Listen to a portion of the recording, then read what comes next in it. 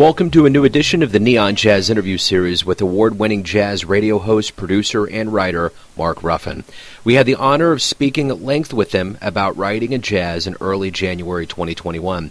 Namely, he opened up about his latest 2020 book, Bebop Fairy Tales, a historical fiction trilogy of jazz, intolerance, and baseball.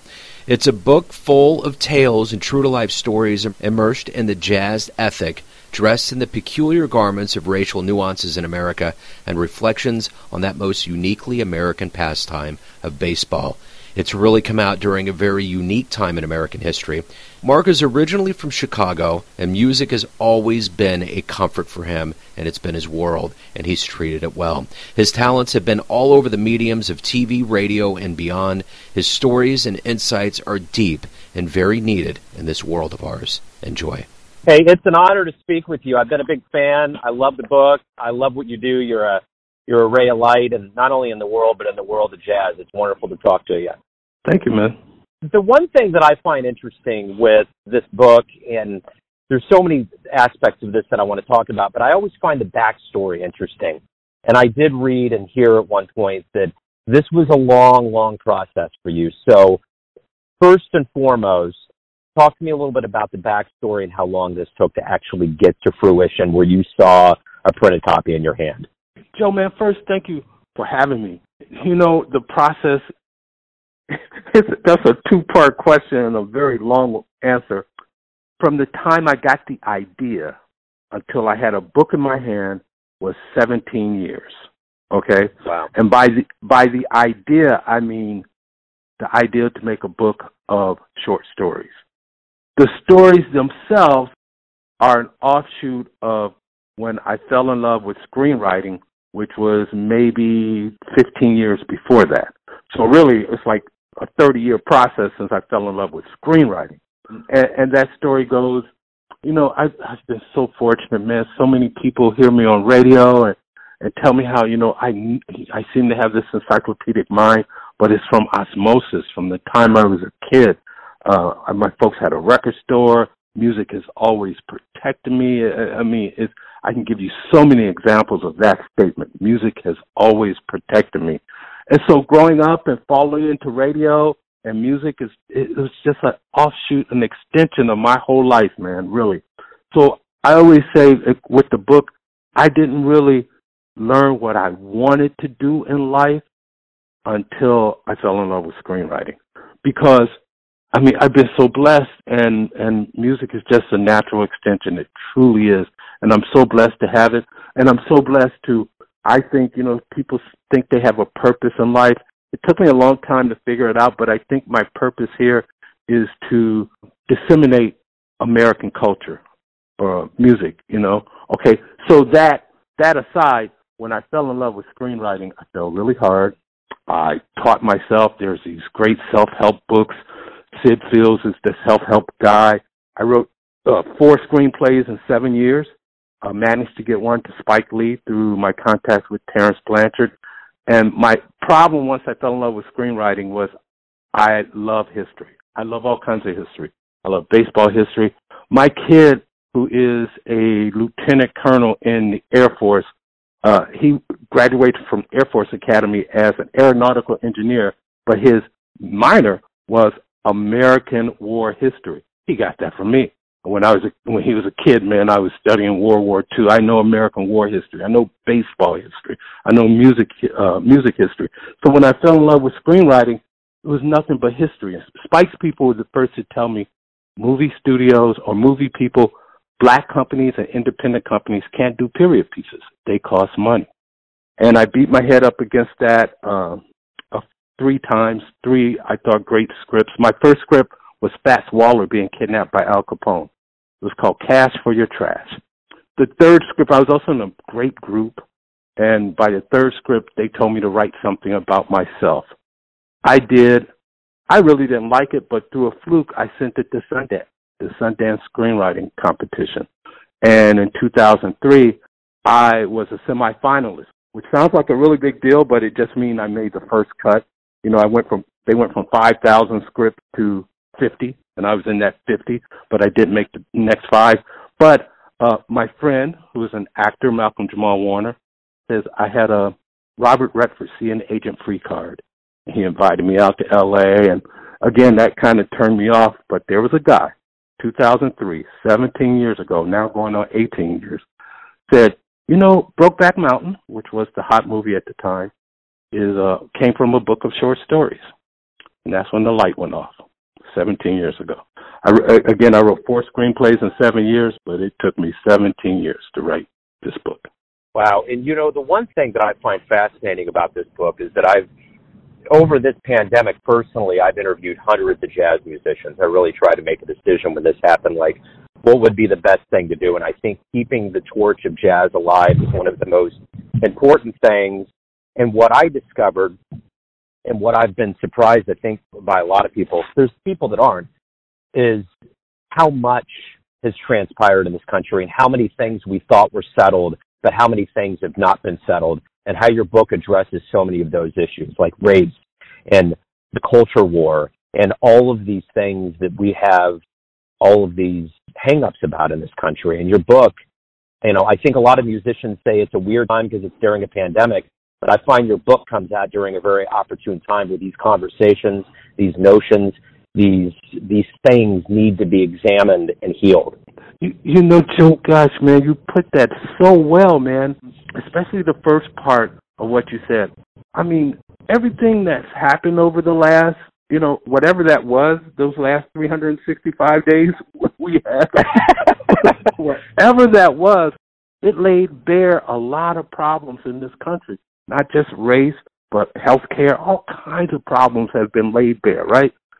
For me, I was just writing a book about how I felt.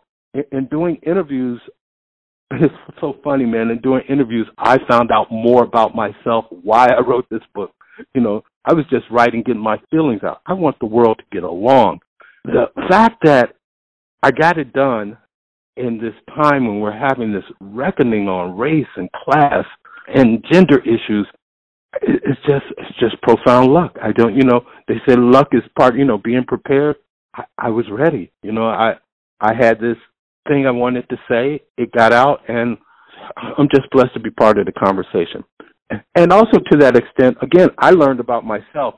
In the foreword of the book written by Terry Lynn Carrington, she says, and it was the first time I thought of this, that my book helps you to check your own internalized biases while you're having a bit of fun.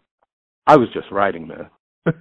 Yeah, man, and what a great quote, and I read that as well. And, you know, the one thing that I've realized, too, about talking to musicians, I always would ask every once in a while, and I would cherry pick who I would talk to about it, and a lot of it was educators, and I would say, how healthy is jazz in America in, say, 2015 or 17? I never have to do that after 2020.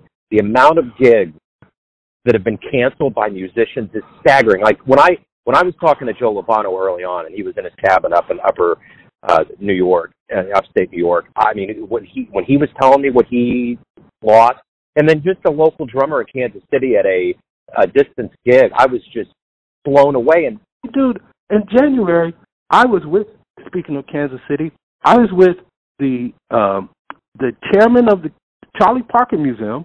We in New York City discussing 2020, what we were going to do. I wrote the liner notes to Bobby Watson's album, Kansas City's Finest. Man, Bobby has so much planned for Charlie Parker's centennial, and I frequently said, you know, as we celebrated Charlie Parker, man, Kansas City was just so ready to shine this year. Just so ready to shine. You know, I mean, we're kind of off the path, but 2020 took some things from us, man, and especially for me, I was so excited for your folks. I was so excited.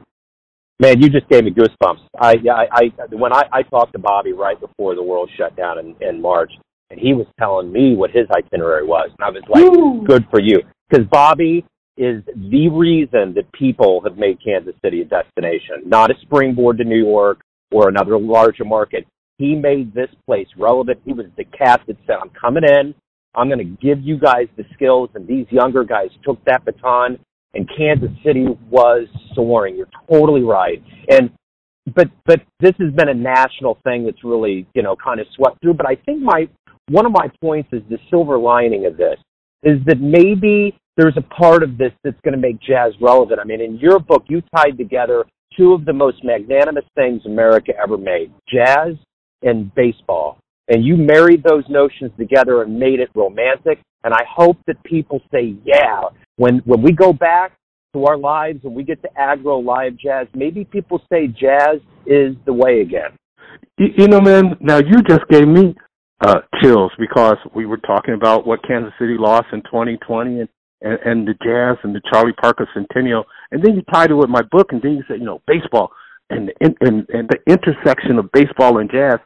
What city, not very many cities represent it more than Kansas City. That gave me chills thinking about that, because the Negro Leagues, of course, the museum is there, and my book, Bebop Fairy Tales, an historical fiction trilogy on jazz, intolerance, and baseball. Now, I have 3 stories in here, but had I concentrated on Kansas City, I could have came up with even more. I mean, man, where's the movie on Tom Pendergast and Count Basie in that time? Where's the movie on that? Okay? Amen. So I'm a screenwriter, and so when I fell in love with screenwriting, when I got these ideas, all these jazz stories just invaded my head, including, and I've sure thought about Kansas City. I mean, I would love to do something on the famous director who did the movie. Robert Altman and Charlie Parker knew each other as kids. Come on, where's the film on that, man? Yeah, and man, when you do that, one of the sharpest minds I've ever been around on this planet, and he blows me away all the time, is the great Chuck Haddock here in Kansas City. Yes.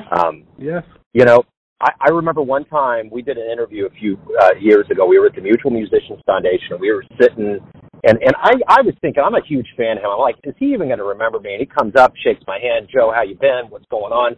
And we start talking, and he starts telling me a story, like within seconds of Charlie Parker eating a chicken bone on the street corner up the street from me. And I was just like, wow, like his memory and his cognizance of history in Kansas City and Bird and all of that is like, when he said that, it's like his mouth was a movie projector. It was like he was showing me these silhouettes of these cats walking around. And I'm like, wow, it was amazing. And that's the thing, when I'm down there near 18 and Vine, I feel those ghosts bumping into each other. I feel the history, this kindred notion of, you know what, man, this was love down here. This came from our soul. We felt this joint, and I'm glad that it's still going, you know?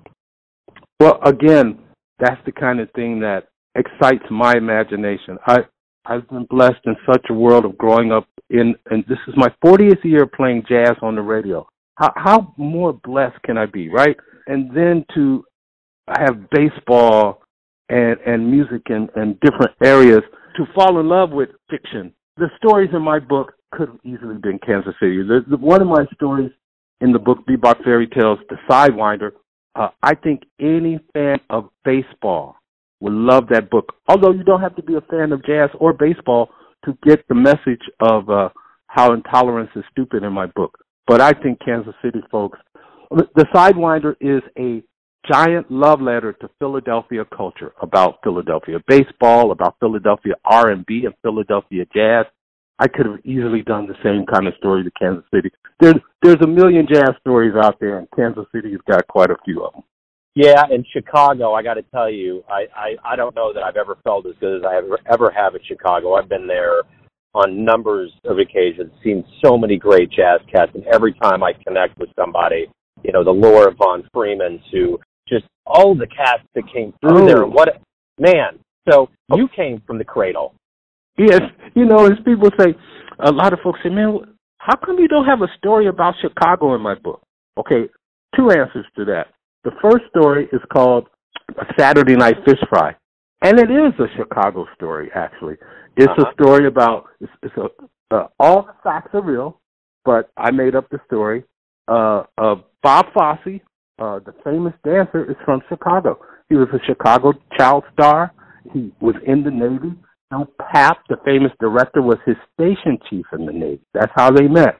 And so I put all that together, one white guy from the north side of Chicago. Then I have the great Gene Ammons, the south side sax player. And again, the facts in the story are true. His father was one of the first great big jazz stars ever. He was in the Billy Eckstine band. And the story is about how these 2 guys from Chicago get in these two very wild parties in New Orleans. The story being Gene Ammons had a fight with Billy Eckstine. The first bebop band, and he got left in New Orleans and ended up meeting Bob Fosse. So it is, there's a lot of Chicago in my story. I talk about in that story about how Bob Fosse once danced with a black woman at the Green Mill back in the day. And the Green Mill, famous jazz club in Chicago, over 100 years old. It was back then.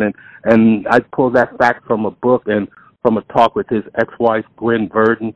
So it is a Chicago story, in a way. And the second part of that thing, I had 6 bebop fairy tales. I had one, Joe, you would have loved. It was about it was a science fiction story about the 23rd century. A long-lost relative of Von Freeman on Mars rediscovers him and finds a cousin on the moon, which is a satellite of Earth. It was a wild story. But it's beautiful. Yeah. Yeah, that's like Bradbury meets jazz meets American folklore. Yes. That's wondrous. Yeah. Totally. What's really funny, you say Bradbury, he inspired it. I worked for the Steppenwolf Theater for a season when they had this incredible series. Like they had Kurt Elling with his wife do dance, and they had Gwen Verdon, Bob Fosse's wife, who inspired the story. And one of these traffic themes was Ray Bradbury doing something, and he kind of inspired the Von Freeman story too. So I love it, man. It's funny, when I was reading this book, I interviewed Maxine Gordon because she was in Kansas City on March 12th, okay? And this is profound, man.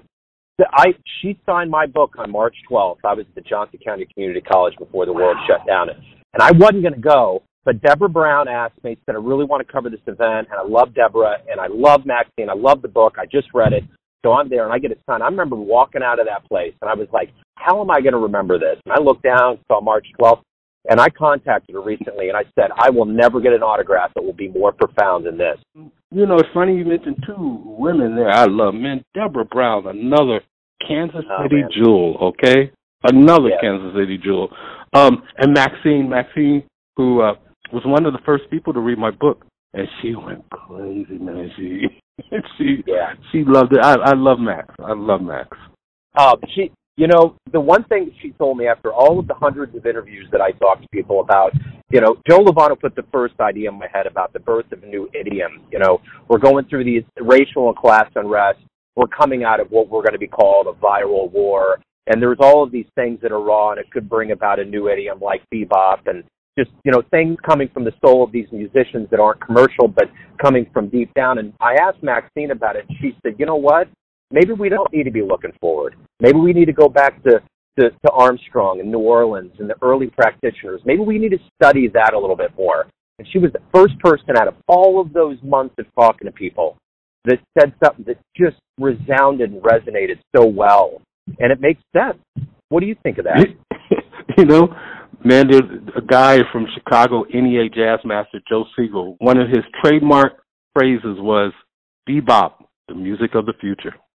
That was one of his trademarks. And that's kind of, I know Maxine thinks that way too. But Joe, let me ask you, during this time of COVID, young musicians and people like Terry Lynn Carrington, the social science record, they're incorporating so much spoken word and so much hip-hop and so much different things into jazz. I mean, do you think, like Mr. Lovano was saying, there's a new idiom afloat that could come out of this? So there's a lot of positive things coming out of this. Could that be one of them? Amen. Yeah, I think there's silver linings. I think people are going to approach it in a different way. And I think a part of that is it's forced a lot of musicians to become producers and to do things they never did before. And when you come from that perspective, there's levels of this that can be woven in. But I think it goes to your book and to what you did. We're addressing a very deep issue in this country.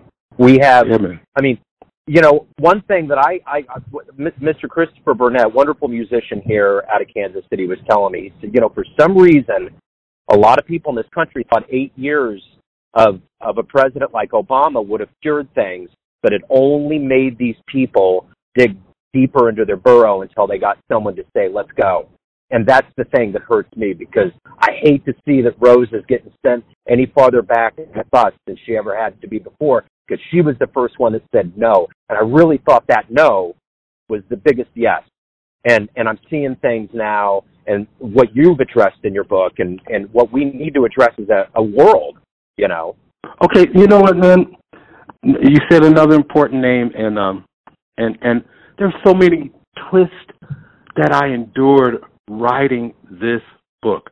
So I was so excited to send one to Joe Lovano. I was so excited because Joe, if you notice, if you look on the book, there's a football player on the cover of my book, and that football player is wearing a Cleveland Browns uniform. Okay, and I would never tell anybody why. You really have to read the book to see why and who the football player is. But he's from the 1964 Cleveland Browns team, and the 1964 Cleveland Browns team was very instrumental in civil rights in many ways, mostly through the efforts of Jim Brown. There's a movie coming out called One Night in Miami about Sam Cooke meeting Jim Brown, Malcolm X, and Muhammad Ali. And in my book, I talk about that meeting. That was Jim Brown.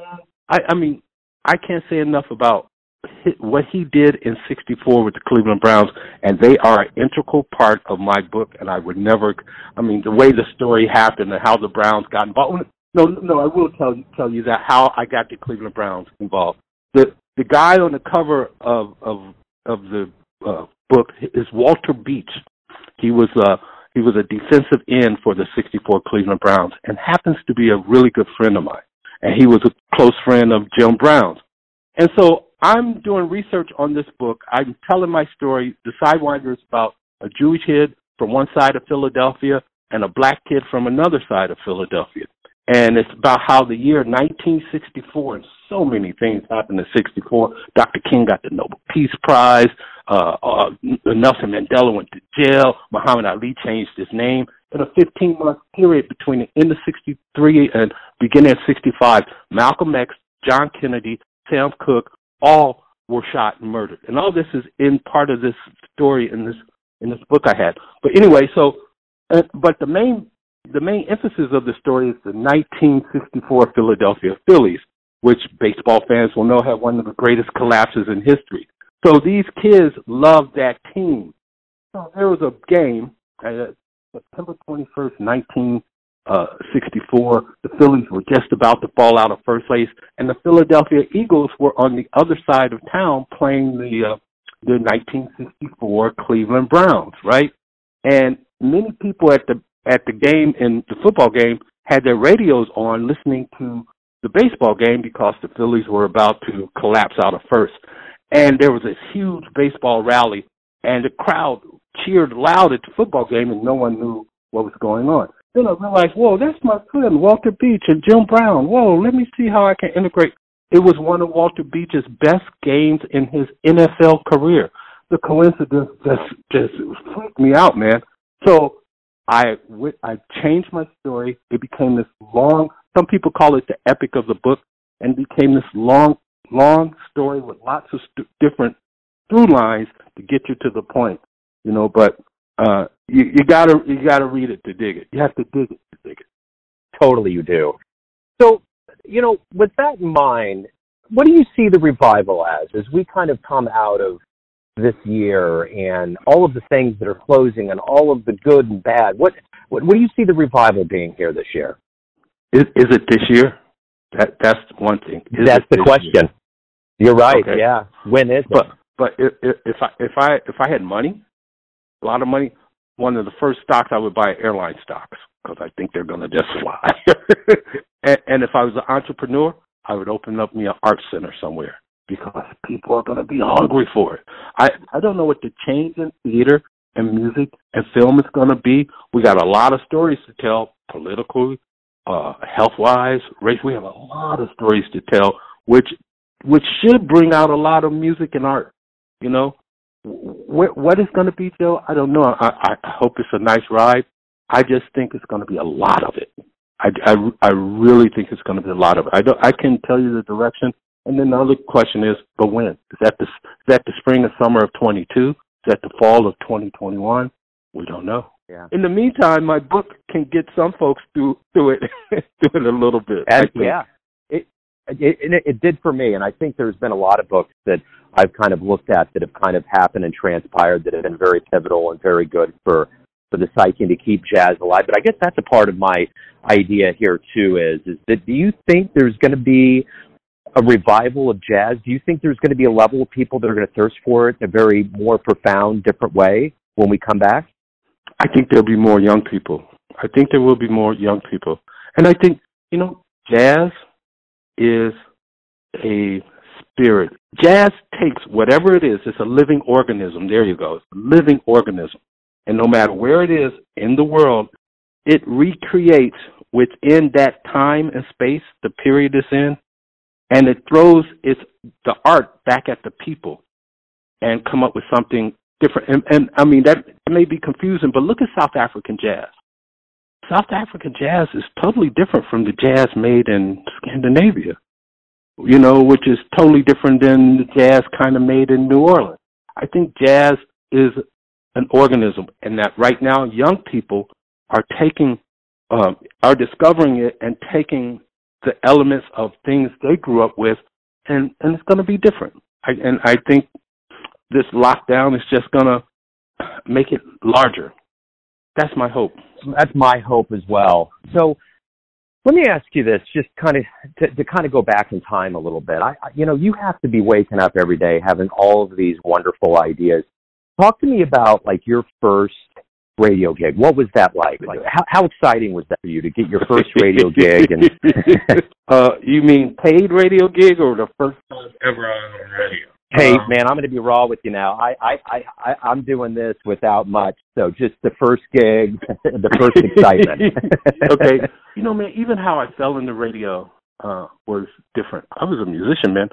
I was in high school band camp with one of the greatest Kansas City heroes, Pat Metheny. He was in college. I was in high school. We were at the Illinois State Band Camp. I went to band camp with a lot of famous folks and was recruited by a lot of colleges as a bass player, okay?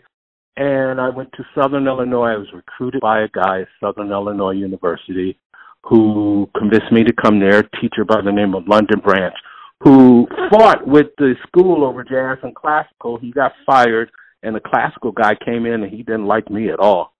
And I was thinking about transferring when I found out that Southern Illinois was a huge broadcasting school. It's like Missouri. University of Missouri is one of the strongest journalism schools. Southern Illinois is one of the strongest broadcasting schools. I was really fortunate to be there. I changed my major after seeing Stanley Clarke and Return to Forever. It was the Where Have I Known You Before tour. He was playing the song Vulcan Worlds. I'll never forget it. He did a run, and this bubble went off in my head. Man, I'll never get that. And I changed my major to radio and TV. And again, luck, man, music is protecting me. I took the classes. I went to the big public station. The commercial station at the school was a clique, and the black folks at the station only got the weekends, and that was a clique to get into. But the big public station at the school, the NPR station, took volunteers to help or do different things. And I walked in, man, and there was a bit of racism involved, and this guy said, you can't work here. You need a third-class license. I didn't know what that was. He gave me the book. I grew up Ruffin Records and TV. My dad was a full-time electrician at a steel mill, and he fixed radio and TVs on the side and brought people into the stores by selling records. Where that meant I heard records all day. I heard radio, record people. Smokey Robinson is the first person I thank in my book because he taught me. I fell in love with the English language because of Smokey Robinson. My dad, as we grew up, we would be the people who would troubleshoot the radios and TVs. He taught us all how to do it, how to check the tubes, do the voltage, all that. So when he got home, he would kind of know what was wrong with the TVs or radios. And when I got this book from this guy, man, I opened it up, and it was all the things my dad had taught me. I was like, wow. And that guy was so surprised when, after going to the FCC, a month later I came back, well, here's my license, what can I do? And came to a TA, and the TA was a really nice guy. He knew my interests. And one weekend, the jazz guy didn't show up. And or the jazz guy needed to. And they asked me, did I want to? And I was scared to death, man. But yeah, I wanted to. I was scared to death. And It was just one shift, and they told me that. But the reverberation with the click, the R&B click, they heard me. You were on the radio. You don't need to be over there. It was like, again, being prepared when luck fell in, and they felt a kinship that I needed to be with. Now, when I got my own show, I remember the first song I played. It was by saxman Azar Lawrence. It was on Fantasy Records. The song was called Gratitude. It was a cover of an Earth, Wind, and Fire song. Because I felt so much gratitude that I lucked up like that. And and that moment, I'll just never forget that moment, my own show. Wow. I feel it now. And I never forgot the first song I played. And I'm still thrilled. 40 years later, I'm still thrilled when I go on the radio. That's exactly what I was going to ask you. Is that thrill, like, always still pulsing through you when that on-air sign goes on? Oh, man. Actually, Joe, I can't wait till I'm not a program director anymore, and I could just go in and do the show, you know. Yeah. And I tell you, people, man, people don't know of what I've gone through with a corporation and how work for a corporation is totally different from public radio. And now with Alexa, I can you could say, Alexa, play whatever radio station it is. And I've been going around listening to public radio stations, man, and I'm so jealous of the freedom you guys get. And, and I know about the insecurity of that situation, too. It's a give and take, but it's still a thrill. Well, I guess the thing about what you're really talking about is freedom. And every time I ask a jazz musician, why do you love jazz, that's the number one answer. And I think that's being a practitioner and a lover of this craft is you have to really love the freedom. And that's what you hear with a lot of these programs, because I do the same thing. I'm going to WBGO, KCSM. I'm getting on there, and I'm just listening to how they undulate and how they kind of go. Like, for instance, my first song for 2021, because my last song was emotional. It took me a long time to get through it. I was in tears half the time because I basically did an audio journey of this year, and it was rather magnanimous with just the voices, and it was good. It was good tears, but it was looking back on this tumultuous time that took a lot out of the human race. It was a very, very toll-driven thing. So my first song this week is going to be Bill Evans' Peace, Peace. I'm going into it, and I want to undulate that piece. Yeah. You can follow that with Peace by Horace Silver. Totally. In fact, I will totally do that, because I think we need to start out this journey with something that's sane and beautiful, because we've all gone through the surreal insanity of this last year. I guess one other question I have for you, and I know you're probably on a timetable here, but I just want to know from you, and I ask this a lot, what is it about jazz that you love? What if you really just dig down and you ask yourself, why do I love this thing that brings me so much joy? What would your answer be? You mean besides the one you just gave, freedom? You mean besides freedom? Maybe. you know what, man? My wife just said to me the other day, she loves watching me listen to certain people solo. Man, Dexter Gordon, speaking of Maxine, Dexter, the way he would quote a song, whether it's a Disney song or a shave and a haircut, there's no telling what Dexter, or Monty Alexander, man, there's so much humor and joy in Monty Alexander's playing, Or you talk about Peace. Bill Evans. Oh, come on. It's such, Joe, you don't have to say anything when you play Peace to open it up. You give your opening line, and Bill Evans says the rest. It's the joy, it's the message. Another great example I have is that I happen to have had the incredible pleasure of seeing the Pat Metheny Trio a couple of weeks after the guy who's leaving the office was elected. It was like a couple of weeks after the inauguration. And at the time, Pat had this trio out, but they were all playing his hits from the group. And if anybody missed that tour, that's amazing. If you're a Pat Metheny group fan, and to see him break it down with a trio, oh my God, that was amazing. Him, Linda May, and Antonio Sanchez. But at the end, there was this great big standing ovation. And Pat walked out and he said, "This is for what just happened the last couple of weeks." And he sat down and he played a solo version of This Is Not America. And the long way to answer your question, he didn't have to say another word. Peace. Bill Evans, you ain't have to say another word. The way Monty Alexander makes me laugh when he does either something from the Islands or Dexter Gordon quoting Bugs Bunny, or a Disney film. It's the communication, that can be conveyed and the joy in it. And one more great example. I have a friend, Judy Roberts, who plays piano, wonderful piano and a singer. And she likes to put her head down when she solos and, she doesn't look up. And she rocks. And she was rocking, and she looked up, and she saw me, and she instantly said, "Don't be afraid. Just call me." Put her head down and start. It's the messages that can be conveyed with jazz and communication. Yeah. There's a lot of joy in that with that freedom. So that's my. There absolutely is. I love it, man. I moved to Lee Summit in January before all of this started. Wow. And every time I talk to somebody, they have great Pat Metheny stories, and Chris Brubeck had a great story about doing Jesus Christ Superstar, and they hired a young bass player, and I think he was playing guitar at the time, and he told me this whole story. So the amount of stories and lineage I'm getting from being in the hometown of Pat Metheny has been astonishing to me. Dude, I am an original Pat head because, like I said, I was in high school band camp in 1973. Or 72, one of those years, he wasn't even signed. I saw him, Gary Burton, there's Bobby Moses, Gary Burton, Mick Goodrick, and Pat. And it was just so amazing watching this young kid every night.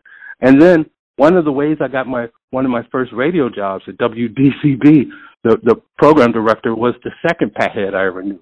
And the fact that I was so familiar with him, he was like, music, we speak to each other, and Lee Summit, is there a museum there yet?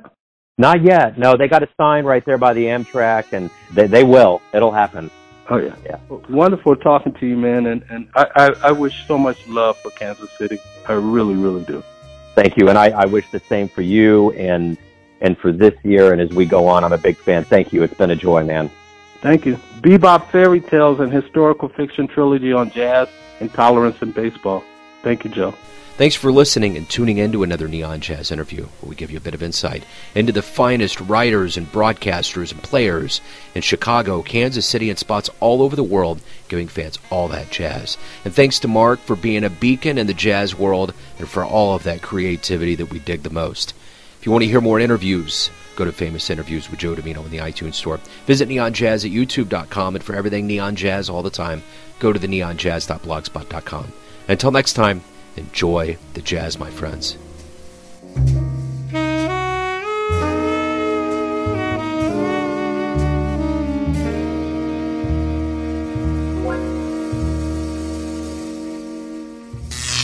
Neon Jazz.